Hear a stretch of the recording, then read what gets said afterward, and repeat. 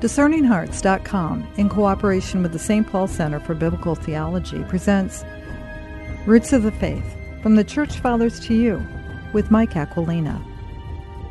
Mike Aquilina is the author or editor of more than 40 books on Catholic history, doctrine, and devotion. Among his many books are The Mass of the Early Christians, The Fathers of the Church, The Mass, The Glory, the Mystery, and the Tradition, co-authored with Cardinal Donald Wuerl, and The Roots of the Faith, The Church Fathers to You, on which this series is based. He has co-hosted with Dr. Scott Hahn 8 series that air on the Eternal Word television network. He has co-led pilgrimages to the Holy Land, Italy, Greece, and Turkey. He's a widely sought-after Catholic speaker. Roots of the Faith, From the Church Fathers to You, with Mike Aquilina. I'm your host, Chris McGregor.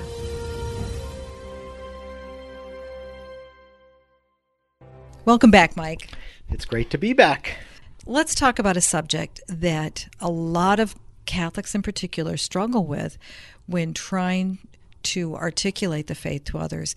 And as you have so greatly taught us, that when we are in trouble, go to the Fathers. Yeah. And that subject is purgatory. Yes, and there's ample testimony to the ancient doctrine in the writings of the Fathers. But, it's there and it's implicit in the New Testament, and it's fairly explicit in one of the books of the Old Testament as well. It's certainly explicit in much of the devotion of the Jews of Jesus' time, because there was this idea of a place of purification after death, this interim state once you died where you underwent some kind of purification before you went to your afterlife, however that was conceived in that time. And the Jews had this idea, and it's there in the second book of Maccabees, where we read about Judas Maccabeus and his army. And after one battle, they're collecting the bodies of their dead, and they realized that some of the dead had really taken part in superstitious practices. They were carrying amulets of pagan gods, and they were horrified by this because these are their comrades. Mm-hmm. They have a lot of affection for these men. They fought side by side with them, and they fought for the God of Israel. They were fighting for their restoration to the land. So they see this, and they're really struck by it, and they want to do something about it, and so they take up a collection, and they send it to Jerusalem to provide for a sin offering in Jerusalem. So there will be an offering made on behalf of the dead, so that the dead can be purified and forgiven, absolved of these sins, and they can participate in a good afterlife. That's what's implicit there at the end. And it's a holy and wholesome thought to pray for the dead. That's what we read in the second book of Maccabees.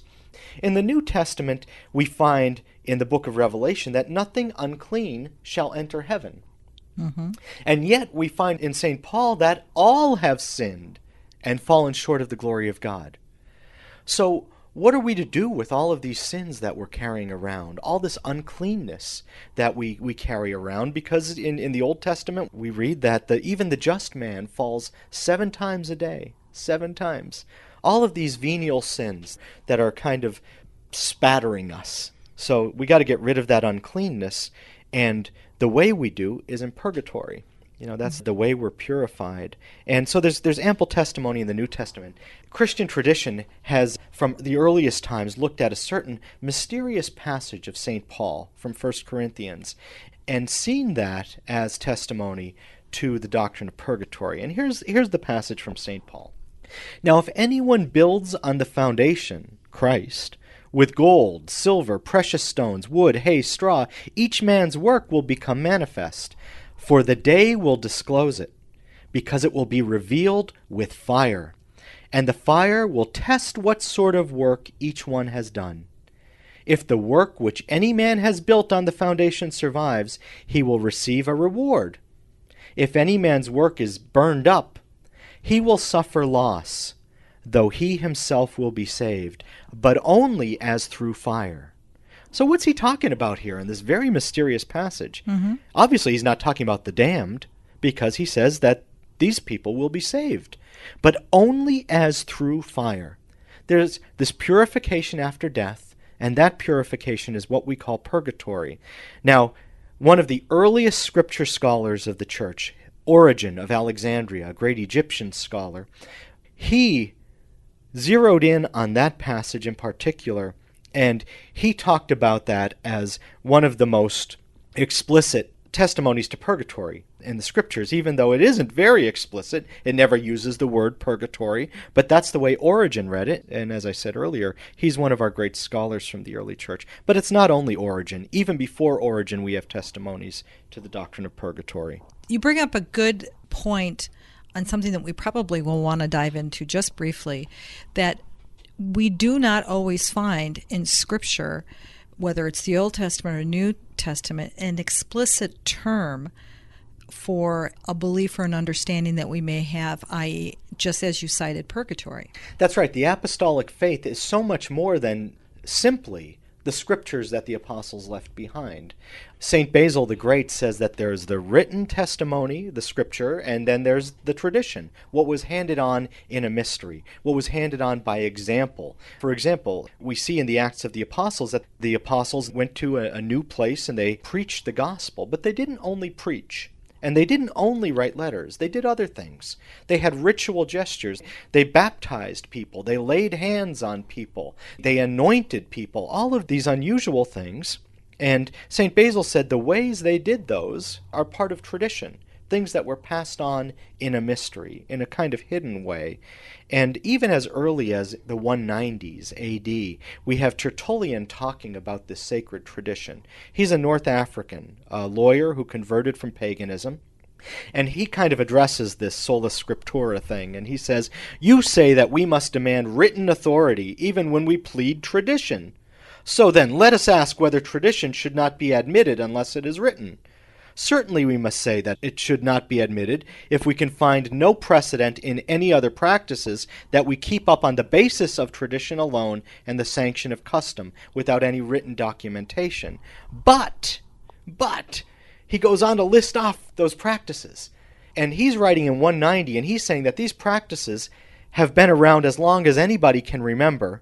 And even the oldest people, the oldest Christians in our town, their parents remembered them from the earliest times. So this is from 190 AD. So he's like listing them off. He says, baptism in water according to a certain form, the celebration of the Eucharist, making the sign of the cross. And then he says this great statement, whenever an anniversary comes around, we make offerings for the dead as birthday honors. So he's talking about this custom that was there in 190 AD, and it was the most ancient custom. This is his prime example of what tradition teaches us. But this custom of remembering the dead on their birthday, the anniversary of their death, the day they were born to glory, the day they had that second birth to new life at the end of this earthly life. So he's describing that. They made offerings on behalf of the dead on their anniversary. And why would they do that if there were no purgatory? They were still praying for the purification of the dead every year after the dead relative or friend died. We'll return to Roots of the Faith with Mike Aquilina in just a moment.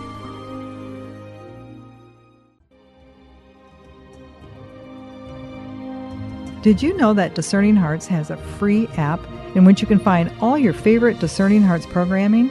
Father Timothy Gallagher, Dr. Anthony Lillis, Deacon James Keating, Mike Aquilina, Dr. Matthew Bunson, and so many more are found on the Discerning Hearts free app. Did you also know that you can stream Discerning Hearts programming on numerous streaming platforms such as Apple Podcasts, Google Play, iHeartRadio, Pandora, Spotify, Stitcher, TuneIn, and so many more? And did you know that Discerning Hearts also has the YouTube page? Be sure to check out all these different places where you can find Discerning Hearts.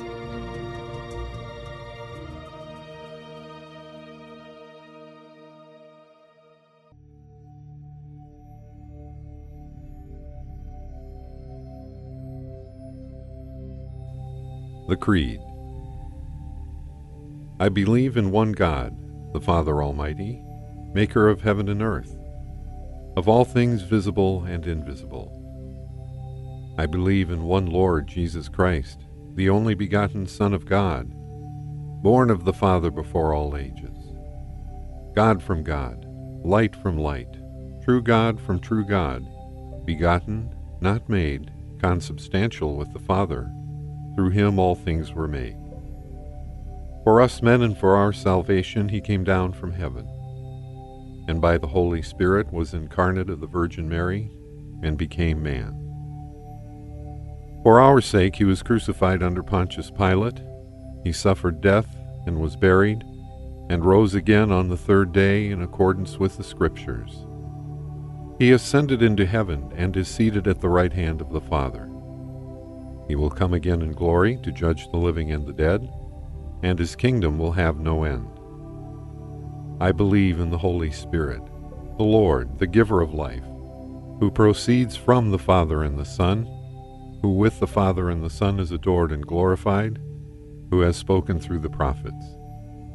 I believe in one holy, Catholic, and Apostolic Church.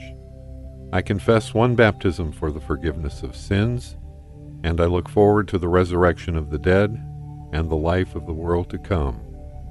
Amen.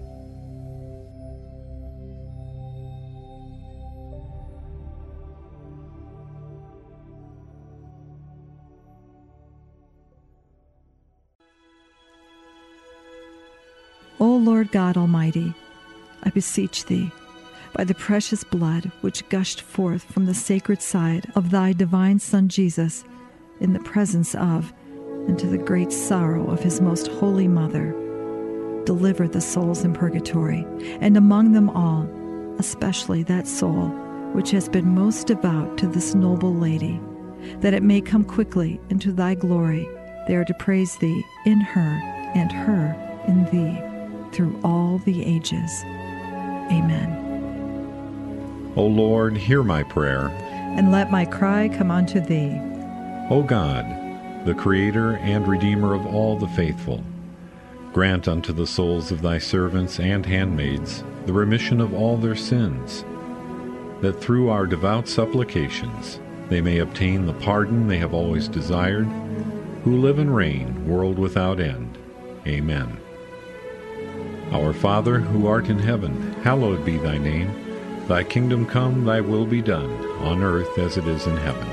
Give us this day our daily bread, and forgive us our trespasses, as we forgive those who trespass against us.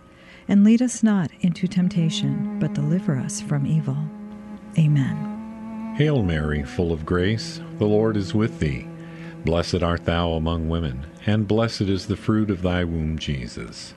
Holy Mary, Mother of God, pray for us sinners now and at the hour of our death. Amen. Glory be to the Father, and to the Son, and to the Holy Spirit. As it was in the beginning, is now, and ever shall be, world without end. Amen. Eternal rest grant unto them, O Lord. And let perpetual light shine upon them. May their souls and the souls of all the faithfully departed, through the mercy of God, rest in peace. Amen.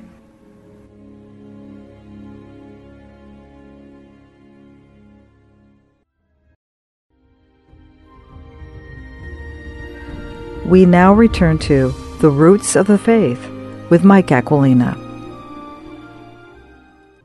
It makes wonderful sense, doesn't it, Mike, this whole understanding of the Church of Purgatory?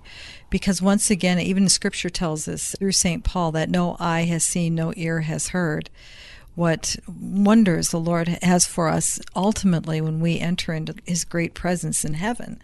So there must be some type of place or state that we're in, so that I know that if I were unfortunately to meet my demise today, there's all this that still needs to be dealt with, Right. that things that I'm carrying. Right. Well, even a Protestant like C.S. Lewis in modern times could just look at the Scriptures, look at the tradition, and come to the conclusion that something like purgatory was needed.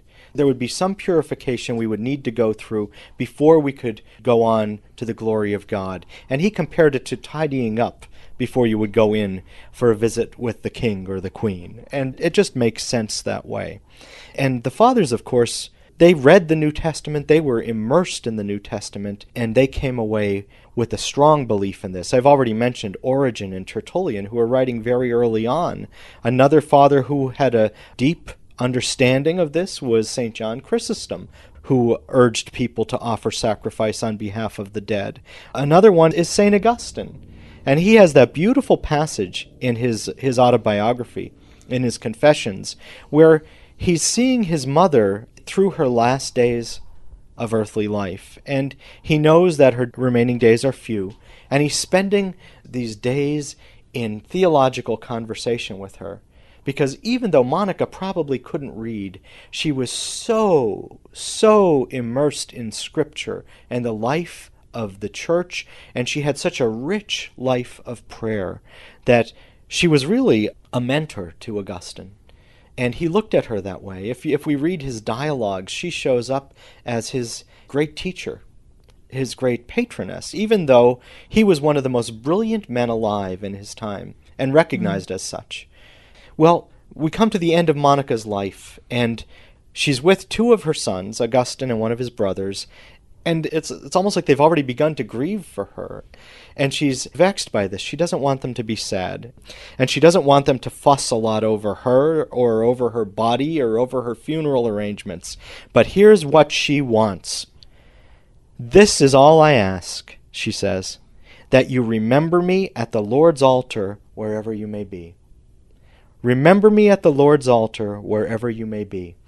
If they go to Mass, she wants them to be offering that Mass for the sake of their mom, so that she could get through that purification and go to heaven. And that's someone who's as wonderful as Monica, someone who got to know the Scriptures through their proclamation by attending the Mass every day and going to funerals just so that she could hear the Scriptures proclaimed. Monica was an exemplary Christian, but she knew that even she would need to undergo that kind of purification. And she begged her son's intercession on her behalf at the altars. And that really is the greatest gift we can give to those who've gone on, is offering the Mass for their sake. It speaks to me in your telling of all of this, Mike, of those great attributes of God, whether it's grace or it's mercy. Oh, this is mercy. Oh, purgatory is such a great mercy. Another thing C.S. Lewis compares it to is going to the dentist, which most people look upon as unpleasant, but they want the kind of dental health that comes afterward. And there may be some kind of unpleasantness associated with purgatory, some kind of suffering, because you're not yet where you want to be. But you're on your way there, so you still live with that certainty that that's where you're going. It's a mercy of God that we can go to heaven even though we've sinned on earth, and that this is our way of working through those sins. It's also a mercy that the people left behind can have this connection and can have something to do. When we lose a family member, when we lose a friend through death, especially if it's something sudden or unexpected, we often have unresolved issues, so much that we wish we had worked out. Well, this is a consolation to us that we can still do something for that person. I wish I had spent more time in conversation with my dad. I wish I had done more good things for him while he was alive. Well, I can still do good things for him now. I can still have the Mass offered on his behalf to shorten that time in purgatory, that time of purification. And when I do that, I'm doing what the ancient Christians did. I'm doing what the disciples of the apostles did. I'm doing what the apostles themselves did. This is the faith we received from Jesus Christ. This is the faith we have received from the apostles. And it's a beautiful faith. It's a merciful faith. It could only be from God. Again, the doctrine of purgatory within the heart of the Church is something that has, for many, come alive because of the revelations, the private revelations from mystics from the Middle Ages. And yet what you're showing us is that if we go back even further and we look at the fathers of the Church, here once again, their teaching becomes this great web of faith, this great net. Right. Well, it's funny because they don't depend on any kind of mystic revelations here. They just depend upon divine revelation in the Scriptures. This was the plainest sense that they could read into those passages from St. Paul, for example, and from the book of Revelation, and from the book of Maccabees. We have the testimony of St. Macrina, who really lays out for her brother, Gregory of Nyssa, the doctrine of purgatory in a kind of systematic way. But she does it for him as a consolation, because Gregory is grieving over the death of their brother Basil, St. Basil the Great. Mm-hmm. And if he's looking at the life of someone as great as St. Basil the Great, he's concerned about his brother. Well, we can learn from this, and we can say our reflection on the Scripture should lead us to the same kind of deep faith, the same kind of devotion to those who've gone before us, and the same kind of abiding love for our ancestors and for our benefactors that manifests itself in our offering of prayers and sacrifice on their behalf. Again, to go back to that question of why then would there be a problem with this tremendous blessing of this gift of mercy, which is this appreciation of purgatory, that we look at the origins of the fissure of those theologians, 500 years ago, as opposed to the great fathers that lived 2,000 years ago, why it's important to understand why they threw that out, why they took purgatory and they threw it out. It was a whole bunch of dominoes falling. They wanted to get rid of the doctrine of indulgences. So in order to do that, they really had to pull out the doctrine of purgatory, which gave people this sense of a need to acquire indulgences. And in order to do that, they had to remove the deuterocanonical books from the Old Testament so that the most explicit mention of that time of purification in 2 Maccabees was gone out of the Scriptures. But then you're still left with all of these other things that we talked about in 1 Corinthians and in the book of Revelation, where we see some purification going on, and you're left to puzzle out what they mean. What can they mean apart from purgatory? The fathers of the Church really did not come up with an alternative interpretation of those passages. They saw it as testimony to this idea of purification after death, the doctrine of purgatory that we've inherited from them and that we still observe today. The fathers of the Church would kind of scratch their heads if they were to look at the struggling body of Christ and their problems of purgatory. I agree. I think that it would appear to them as ingratitude for this tremendous mercy that God has given us. He's made things as easy for us as He possibly can. He's made things so beautiful for us. He's considered all of our ways of grieving and all of our needs for connection that transcend even death. He's taken all of that into account, and He's tried to console us in this way. And He's given us this doctrine, and yet we've taken it and we've buried it away, put it in a closet. And that's just wrong. It's a doctrine that needs to be preached once again with renewed vigor. When we look at the schedule of Masses in our parish bulletin for the weekend, we see all of those Masses being offered for the dead. It's a beautiful thing. It's a testimony to the faith that we've received from the Fathers. It's a faith that's living still.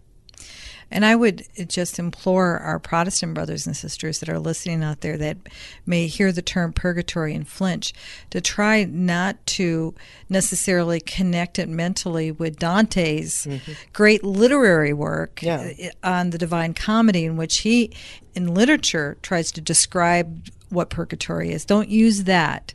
If that is problematic for you, go back to the Fathers, go back to Scripture. Well, we try to understand these things symbolically with images because that's the way our mind works. It works from images. And so the symbols sometimes become deterrents to people, but they shouldn't, because we're talking about spiritual realities. As I said before, we probably are talking about some kind of suffering. But if it becomes an impediment for you to think of the suffering as fire, well, know that it's a symbol and it stands for something that's happening, a kind of refinement, a kind of purification, and do what C.S. Lewis did and think of it as washing up or a trip to the dentist, something that you really want to do before you go on to greater health or to that audience with the king or queen. It's something that's good for you and something that is a mercy. I recall after the passing of my own father, a memory that I had as a teenage girl saying some things to him that after his death I wished I hadn't said. And in remembering that time, the pain that came with that, the tears that flowed from that suffering that came, and entering into that in prayer and asking even then for his forgiveness, for the Lord to forgive me, and allowing that healing to happen. And I think that type of emotional suffering can be a fire, a painful experience that maybe in some ways this is what the descriptions of that fire are trying to allude to. In one of the few, if not the only, mystic visions of this reality from the early church, we find Saint Perpetua, who's imprisoned, and she has a vision of her younger brother, Democritus, who had died years before. And we don't know what his sin was, but in the vision, she sees Democritus, and he's thirsty, and he wants to get a drink of water, and he can't reach the water. And so she comes out of the vision, and she knows that she has to offer her sufferings in prison, and she has to pray on behalf of her brother. And she receives another vision of him, and he's at play in the fields of the Lord. He can drink, he can reach the fountain, and he can drink the water then. That kind of completion, that kind of growth, that kind of satisfaction was able to happen because of the prayers of Saint Perpetua in prison. That's a testimony we have from very early, from a very primitive source. This prison diary of a girl who converted in Carthage in North Africa, just as the century of the 100s was changing to the 200s. So it's a beautiful testimony to the ancient faith. But again, it's the faith that we're still living today. We recognize the faith of our parish and the faith of the ancient fathers. Reading the fathers isn't all that different from reading the parish bulletin. We find testimonies to the same realities, to the Eucharist, which is offered on behalf of the dead, to the invocation of the saints and the celebration of their feast days. So many of the things that we experience in parish life today, from the use of holy water to the relics that are placed under the altar, all of these things really come to us from the earliest days of the Church, and the Fathers are always timely witnesses to those realities. As are you. Mike Aquilina, thank you so much. Thank you, Chris.